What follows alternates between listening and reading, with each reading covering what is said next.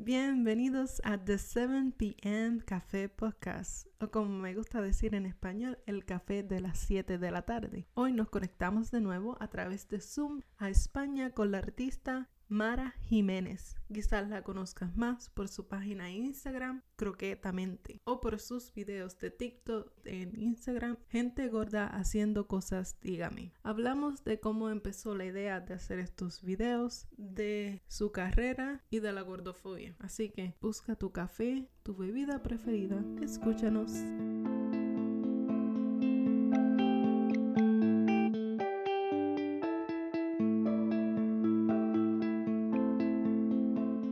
Bienvenidos a The 7 p.m. Café Podcast, o como me gusta decirlo en español, el café de las 7 de la tarde. Nos conectamos hoy por Zoom directamente desde Nueva York a España. Tenemos con nosotros a Mara Jiménez, española, artista, actriz y cantante. Bienvenida, Mara. Gracias, estoy muy contenta de estar aquí contigo, gracias por la invitación. Háblanos un poco de ti primero. Tú eres artista, antes de que hablemos por qué me conecté contigo y cómo conocí tu trabajo. Sí, bueno, yo soy actriz y cantante y en redes sociales pues empecé a divulgar sobre temas de aceptación corporal, de trastorno de la conducta alimentaria y de autoestima, y entonces pues bueno, se ha convertido como en una rama más, ¿no? de mi trabajo y de mi profesión, pero sí es a lo que me dedico principalmente. ¿Y estudiaste? Sí, estudié teatro musical aquí en España y me especialicé en canto y teatro, por lo que realmente he hecho un poco, o sea, he hecho a nivel de audiovisual también, pero sobre todo en teatro musical, que es en lo que me especialicé. Sí, bien. Entonces, conocí tu trabajo por Croquetamente porque algunas amistades mías de Puerto Rico empezaron a compartir tus videos, que los haces en TikTok, pero los compartes también en Instagram. Exacto. Yo empecé a verlos y yo dije, yo tengo que conocer porque tu creatividad para hablar de estos temas que no se hablan. Y lo que más me sorprendió es que tanto como Estados Unidos y Puerto Rico, también en España, estos temas siguen siendo iguales, no importa dónde estés. Exacto, ya no entienden de fronteras, ¿no? Además, algo que es algo de lo que me he dado cuenta cuando Croquetamente ha crecido tanto, ¿no? De que realmente hay muchísima gente afectada por esto, hay mucha gente necesitando este mensaje, ¿no? Y ya no entiende de fronteras. Yo también pensaba que, por ejemplo, en Latinoamérica, pues yo tenía una imagen súper distinta, ¿no? Yo pensaba que allí no había ningún tipo de problema con esto, ¿no? Porque al final pues se nos enseña como que la mujer latina tiene un cuerpo con curvas, ¿no? Entonces estaba yo como súper desconectada de esta onda y me ha servido mucho darme cuenta de los testimonios de mi comunidad, ¿no? Para decirme, no, esto no es así para nada, y al contrario recibimos muchísimo estigma corporal y muchísima gordofobia, ¿no? Entonces, bueno, está muy bien porque me ha permitido unir mucho esos lazos con gente de todo el mundo, ¿no? Que eso es lo más importante. ¿Cómo nace la idea de hacer el TikTok? Pues realmente esos vídeos, yo me basé en unos vídeos de una creadora de contenido británica que es Nanny McBee. Llevaba mucho tiempo viendo esos vídeos y ella tenía una sección que pues sería la versión de Gente Gorda haciendo cosas, pero en inglés, ¿vale? Entonces el primer vídeo que yo subí era una traducción literal de uno de sus vídeos. Yo le pedí consentimiento a ella, lo hice porque pensaba que iba a entretener a mi comunidad, no imaginé nunca lo que iba a repercutir ese vídeo, jamás. Y bueno, a raíz de que vi la viralización que tuvo tanto en TikTok como en Instagram, que salió en medios de comunicación y bueno, aquí en España pues se lió bastante la marimorena, como decimos aquí, pues decidí seguir con esa sección, pero en vez de seguir traduciendo los vídeos de Cara, que es la creadora, pues simplemente conservé el formato de teleoperadora aplicándole experiencias vivenciales mías, ¿no? Todo lo que comparto en Gente Gorda haciendo cosas son experiencias que he tenido yo como mujer gorda a lo largo de mi vida, ¿no? Entonces nació de ahí, de la más pura inocencia, ¿no? O sea, de compartir algo para echarnos unas risas con mi comunidad, porque hasta entonces hacía un contenido quizá un poco más sobrio, ¿no? Un poco más serio, de divulgación, pero sin entrar mucho en esa rama del humor, y me di cuenta de que el humor era un acceso directo a muchísimas personas, ¿no? Y eso pues bueno, me hizo darme cuenta de que podía explotarlo mucho más. Eso sí es admirable e increíble, de que de una idea que alguien comparta sale otra contigo. Uno crea un arte, pero no lo crea para uno solo. Ella comparte contigo y tú creas tu propio arte en la misma idea. Es como coger prestado y seguir Sí, eso. al final en redes sociales todo es un poco así, ¿no? Cuanto antes lo aceptemos, pues casi que mejor. Yo en ningún momento, por ejemplo, me he enfadado por la de vídeos que han hecho inspirados en gente gorda haciendo cosas, pero con otras temáticas, ¿no? Pues gente vegana, gente con granos, gente calva, ¿no? A mí me parece que la creatividad a veces nos la despierta otra persona, ¿no? Nos hace darnos ese clic, pero que al final cada uno pues le pone su salero, ¿no? Y al final, pues bueno, yo tuve muchos problemas con este tema a la hora de publicar los vídeos, estuve a punto de no hacerlo, pero al final entendí que, bueno, pues que cada una tenía su manera de hacer las cosas y que yo no estaba quitándole el lugar a nadie, ¿no? Simplemente era un lugar que podía ser compartido, cada una pues desde su manera de hacer. Cuando creaste ese primer video, no esperabas la respuesta que tuvo. Para nada, para nada. Además es que el otro día entré para leer lo que puse en el caption, ¿no? Y fue como, bueno, croquetillas, aquí os dejo este vídeo para ver si os hace gracia, no sé qué, a mí me hace mucha gracia, no sé cuánto. Ya está, o sea, es que yo es que no me imaginé. Y además es que lo subí por la noche y me fui a dormir y cuando me levanté por la mañana ya se había montado un revuelo impresionante, ya había salido en noticias, ya me estaban llamando de la radio y yo digo, pero ¿qué ha pasado, no? O sea, fue algo súper inesperado, ¿no? Muy agradecida, por supuesto, también muy abrumador porque era algo que de verdad no me esperaba para nada y que me vino muy de golpe junto con toda esta problemática que te comento que también viví. Y bueno, pues así fue como fue, pero súper inesperado, o sea, cero planeado. Está usando esta plataforma, estas redes sociales para hablar de estos temas que no aceptamos. Y hablas del cuerpo, de aceptar nuestro cuerpo tal y como es, lo que no significa que no lo vamos a seguir trabajando, es solo amarte como eres y tratar de ese amor en vez de odiar tu cuerpo y tratar de cambiarlo. ¿Cómo has lidiado con los comentarios? Porque entiendo que cuando la persona flaca está poniendo la foto de que está haciendo ejercicio, todo el mundo dice, pues qué chévere, qué bueno, bla, bla, bla. Pero cuando una persona gorda quiere decir está aceptando su cuerpo, hay un contraste de comentarios. ¿Cómo has aprendido Exactamente. o has trabajado esos comentarios? A ver, es difícil, ¿no? Es muy difícil. Justo ayer hablaba de esto en un directo, ¿no? Y decía que al final he aprendido a ver a esas personas con mucha compasión, porque yo agradezco a mis padres la educación que me han dado y agradezco los valores que me han dado para no ser capaz de comentar las atrocidades que, por ejemplo, yo recibo todos los días, ¿no? Alguien que comenta las cosas que yo recibo solamente puede hacerlo desde un lugar de carencia y de dolor y de mucho sufrimiento, ¿no? Porque una persona que vive su vida con tranquilidad no es capaz de decir las salvajadas que yo he leído hacia mi persona, ¿no? Entonces, la verdad es que aprendes a lidiar trabajando mucho tu valía propia, ¿no? Y trabajando mucho tu valía propia, entendiendo que no puedes librar todas las batallas, que muchas veces a lo mejor me escriben, Mara, comenta esto, Mara, habla de esto. No hace falta, o sea, no hace falta liderar todas las guerras, ¿no? Y estar ahí como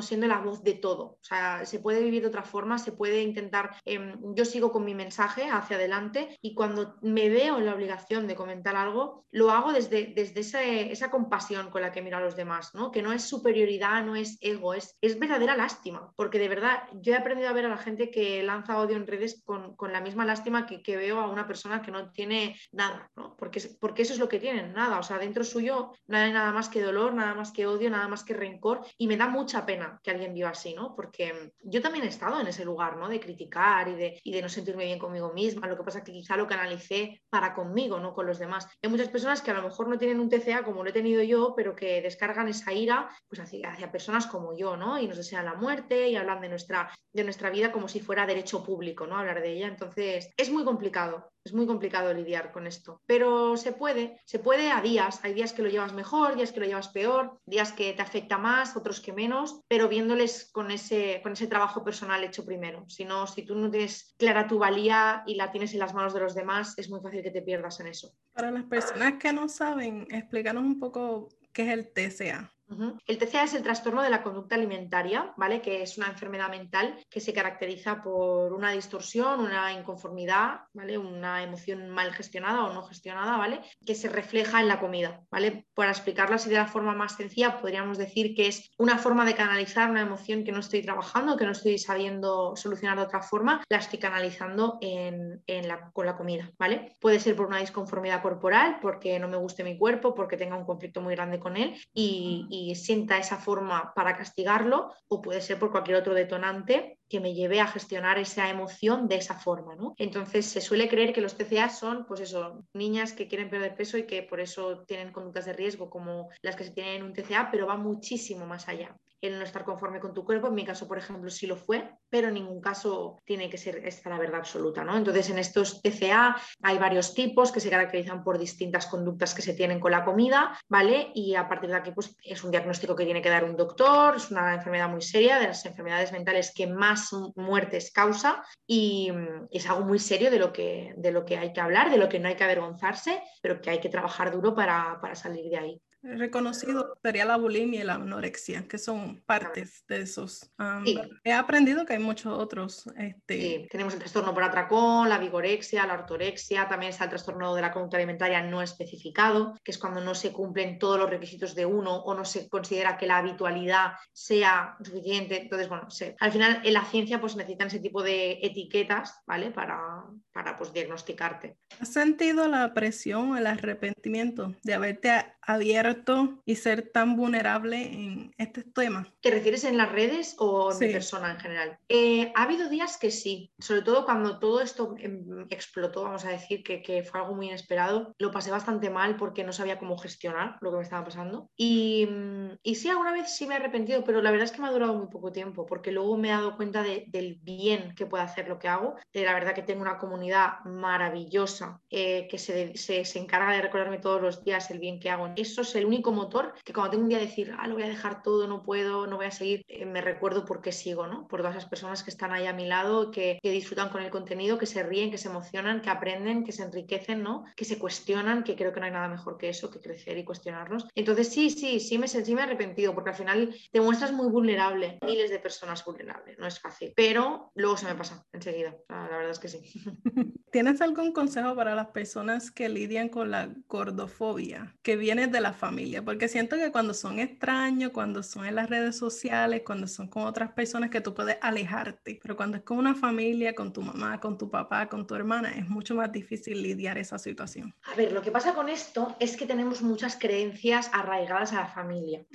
Nos olvidamos de que la familia no la hemos elegido, pero sí podemos ponerles límites. Y a la familia, o sea, que sea nuestra familia no significa que sean inamovibles de nuestra vida por suerte o por desgracia. Y cuanto antes aceptemos esto, mucho mejor nos irá la vida, ¿no? Yo no tengo relación con muchos de mis familiares, es decir, y al final tienes que aceptar que antes de ser tu familia son personas y no tienes por qué cuajar con ellas solamente porque son tu familia, ¿no? Está muy bien esta idea de que nos han vendido, de que la familia es lo primero. Yo soy una persona muy amorosa, me encantaría poder tener una relación maravillosa con toda mi familia, pero la realidad es que no, o sea, no puedo aceptar todo lo que hace mi familia solo porque sea mi familia, ¿vale? Entonces, cuando tú trabajas mucho tu autoestima, cuando tú trabajas mucho tu valía, tu amor propio, aprendes a poner límites. Son unos límites que antes no ponía. Y cuando aprendes a poner esos límites, aprendes a decirle a esa persona, esto que dices no me está sintiendo, no se está sintiendo bien en mí. O me encantaría que cambiáramos de tema porque no me estoy sintiendo a gusto. O te agradecería que no habláramos más de estos temas. ¿Cómo se lo tome la otra persona? Si tú se lo dices de esta forma asertiva, intentando poner un límite sano entre esa persona y tú, el cómo se lo tome es su problema, es su responsabilidad. Evidentemente estaremos atacando su sistema de creencias porque dirá, pero yo puedo decir esto porque soy tu familia, ¿no? Porque soy tu madre, porque soy tu padre, porque soy tu hermana. No, nos hemos olvidado de esto. Y este es el problema. Y mucha gente cuando dices esto dicen, no, se pone la mano en la cabeza, no, esto claro, mi familia, yo no puedo.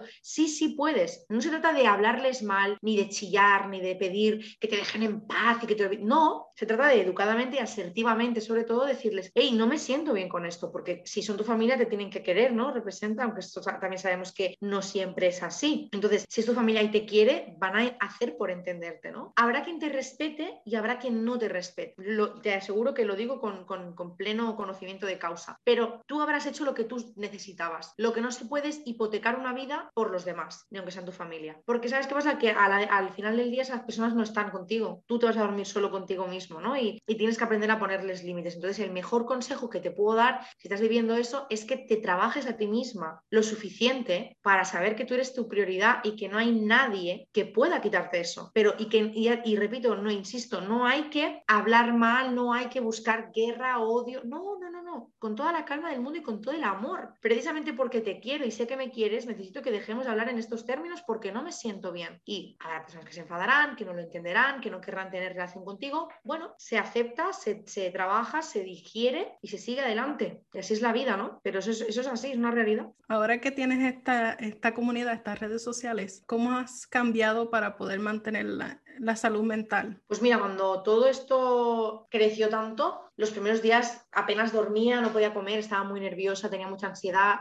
me puse mucha presión a mí misma sobre cómo tenía que ser el contenido, cada cuánto, que tenía que estar muy pendiente de mi comunidad, que no podía fallar, ¿no? Me repetía mucho, no puedes fallar, no puedes fallar, no puedes fallar. Y me tiraba horas y horas y horas contestando mensajes que a lo mejor tenía miles de mensajes y yo me tiraba horas contestando a todos y cada uno. Y quería estar todo el tiempo como pendiente, ¿no? De qué decía la gente, qué opinaban, qué les parecía, como si me querían, si no, si les gustaba, si no. Y ese fue el primer límite que tuve que poner, ¿no? El de que mi vida no se puede hipotecar por esto. Además, yo no trabajo solamente de esto, yo tengo mi trabajo fuera de esto, tengo mi casa, tengo mi familia, ¿no? Tengo mis ratos de ocio, mis ratos de estar a gusto, de hacer cosas que me gustan, ¿no? Entonces, el primer límite que tuve que poner, y el más importante, diría yo, fue el de priorizar eso, ¿no? Es decir, está muy bien que dediques un tiempo a las redes sociales y a tu comunidad, pero tu comunidad tiene que entender que tú no puedes estar 24/7 para ellos, ¿no? Y desde luego, repito, soy muy afortunada porque lo entienden y muchas veces cuando les contesto dicen, ay, pero si no contaba con que ibas a contestar. Bueno, lo intento, siempre que puedo lo intento, ¿no? Pero agradezco mucho su comprensión porque es fundamental para mí, ¿no? Entonces, eso ha sido lo primordial para mí para conservar mi salud mental, el entender que tengo que saber poner límite a cada cuánto contesto, cuánto estoy en redes sociales, ¿no? Ponerme también mis ratos de soledad y de desconexión. ¿Qué hacías antes de que empezara la pandemia y cómo ha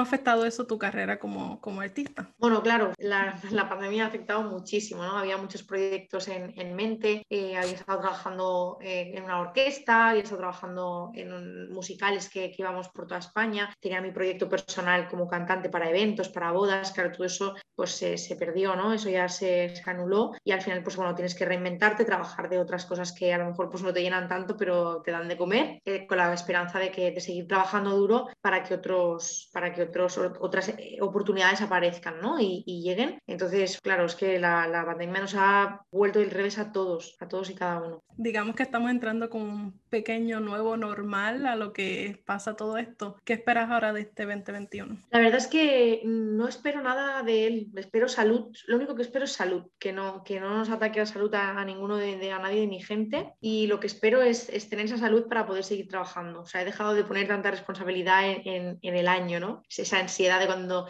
te comes las uvas y dices, Dios mío, pase todo lo que deseo, que se me cumpla todo. Bueno, al final yo lo que le pido es salud para poder trabajar mucho, para poder tener fuerza para seguir. Y eso es lo más importante para mí, ¿no? El poder estar. Pero al final no le pido nada porque sé que lo que yo me trabaje es lo que me va a dar. Entonces, pues en eso estoy. Háblanos de tu canción, que vi que tienes una canción para que la gente te escuche, que quiere escuchar tu voz. Sí, pues bueno, mi primer single es Detrás del espejo, es la primera canción que he sacado, estamos preparando todo el EP, el disco completo que si Dios quiere saldrá a finales de año. No sé si lo conseguiré por los tiempos porque estoy pudiendo viajar poco para el estudio, pero mi intención es que salga a finales de año y bueno, Detrás del espejo es, bueno, un pedacito de mi alma, ¿no? Tenía muy claro que cuando empezara a componer y sacara mis canciones quería que el primer himno fuera Detrás del espejo, ¿no? Y al final pues quedó maravillosa con la ayuda de mis productores, de Aleix y de Rafa, que son dos amigos que no solo me ayudan en la composición, sino también en la producción de la canción. Y es mi bebé, o sea, es un trocito de mí, la escucho y me veo reflejada, es lo que más quería, ¿no? Es una canción que para muchas personas es un grito de aliento y eso es lo que más me llena, ¿no? Saber que he conseguido mi misión, ¿no? De que le llegue a una persona que lo pueda necesitar y que se encuentre reflejada en esa sensación de vivir siempre escondida detrás del espejo, ¿no? Y de nunca ponerte delante y admirar lo que eres, ¿no? Entonces cuentas la historia de cómo empecé yo detrás del espejo y ahora puedo estar delante y sentirme libre, ¿no? Y sentir que he aprendido a volar gracias a esa experiencia, ¿no? También he tenido que vivir todo lo que he vivido para llegar aquí, pero que se puede cambiar de perspectiva y se puede cambiar el foco. Entonces eso es detrás del espejo realmente. Comparte tu YouTube, tus redes sociales para que la gente pueda buscarte. Bueno, pues desde Croquetamente podéis acceder a mi espacio personal, que es Mara Jiménez. Ahí en Mara Jiménez tenéis todo el acceso a mi página web, a YouTube también. En YouTube pues soy eso, Mara Jiménez, pero como hay tantas, cuesta mucho entrarme. Entonces desde mi Instagram podéis acceder directamente. Además tenéis muchos vídeos ahí que hago en formato cover y se puede ver un poquito de mi trabajo, así que ahí lo tenéis todo. Muchas gracias por tu tiempo, por esta charla, para que la gente conozca más de ti y que si quieren saber más, pues que sigan tus redes sociales. Exacto, gracias a ti, Lucy, por recibirme y por esta conexión al otro lado del mundo. Gracias por el espacio. Si quieren seguirnos a nosotros, nuestro Instagram es The 7 p.m. Café Podcast, es en inglés, The 7 p.m. Café Podcast. Que tengan un buen día y gracias por escucharnos.